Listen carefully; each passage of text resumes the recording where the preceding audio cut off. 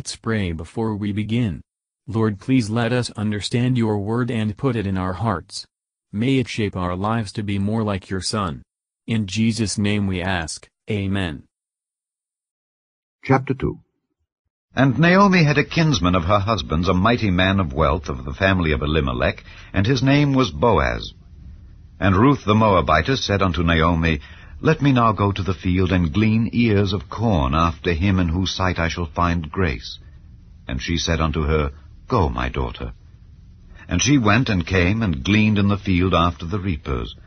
And her hap was to light on a part of the field belonging unto Boaz, who was of the kindred of Elimelech.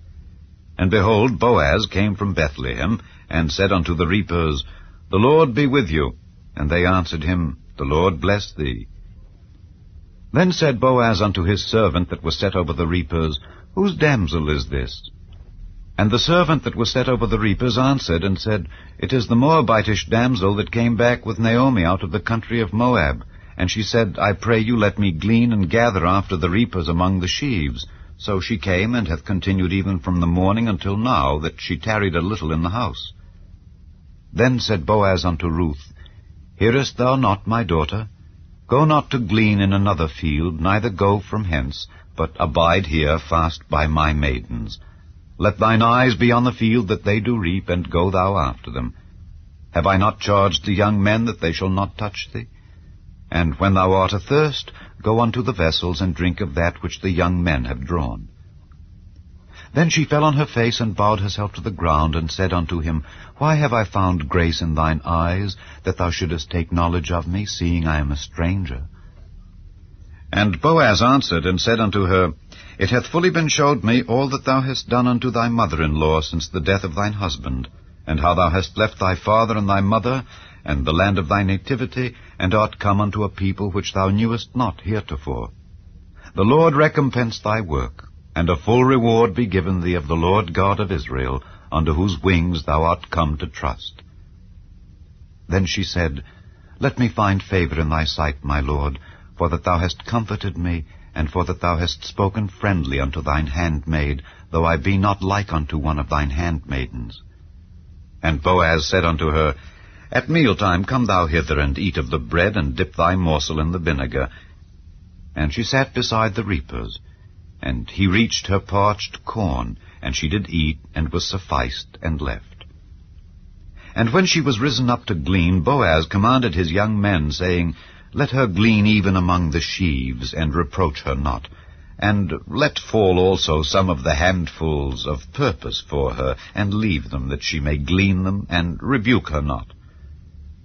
So she gleaned in the field until even, and beat out that she had gleaned, and it was about an ephah of barley.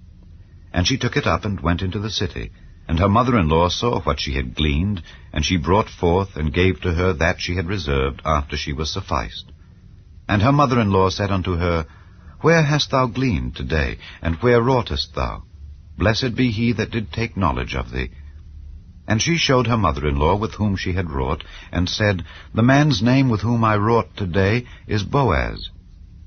And Naomi said unto her daughter-in-law, Blessed be he of the Lord, who hath not left off his kindness to the living and to the dead.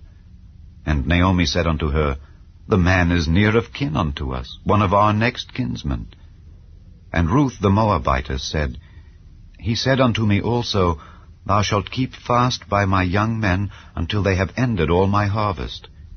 And Naomi said unto Ruth her daughter-in-law, It is good, my daughter, that thou go out with his maidens, that they meet thee not in any other field.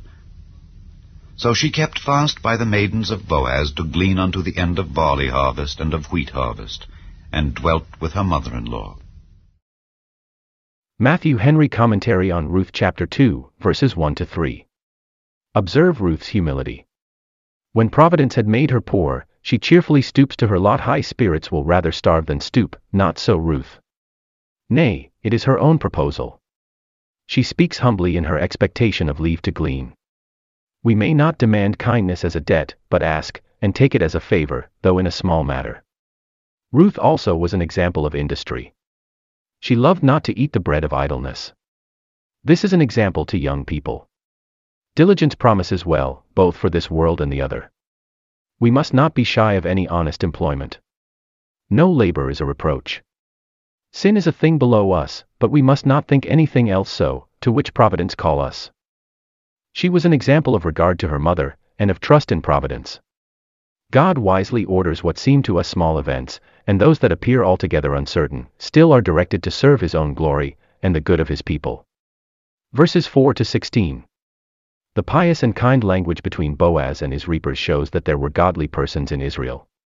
Such language as this is seldom heard in our field, too often, on the contrary, what is immoral and corrupt.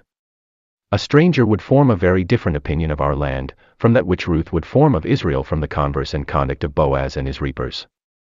But true religion will teach a man to behave aright in all states and conditions, it will form kind masters and faithful servants, and cause harmony in families. True religion will cause mutual love and kindness among persons of different ranks. It had these effects on Boaz and his men. When he came to them he prayed for them. They did not, as soon as he was out of hearing, curse him, as some ill-natured servants that hate their master's eye, but they returned his courtesy. Things are likely to go on well where there is such goodwill as this between masters and servants. They expressed their kindness to each other by praying one for another. Boaz inquired concerning the stranger he saw, and ordered her to be well treated. Masters must take care, not only that they do no hurt themselves, but that they suffer not their servants and those under them to do wrong. Ruth humbly owned herself unworthy of favors, seeing she was born and brought up a heathen. It well becomes us all to think humbly of ourselves, esteeming others better than ourselves.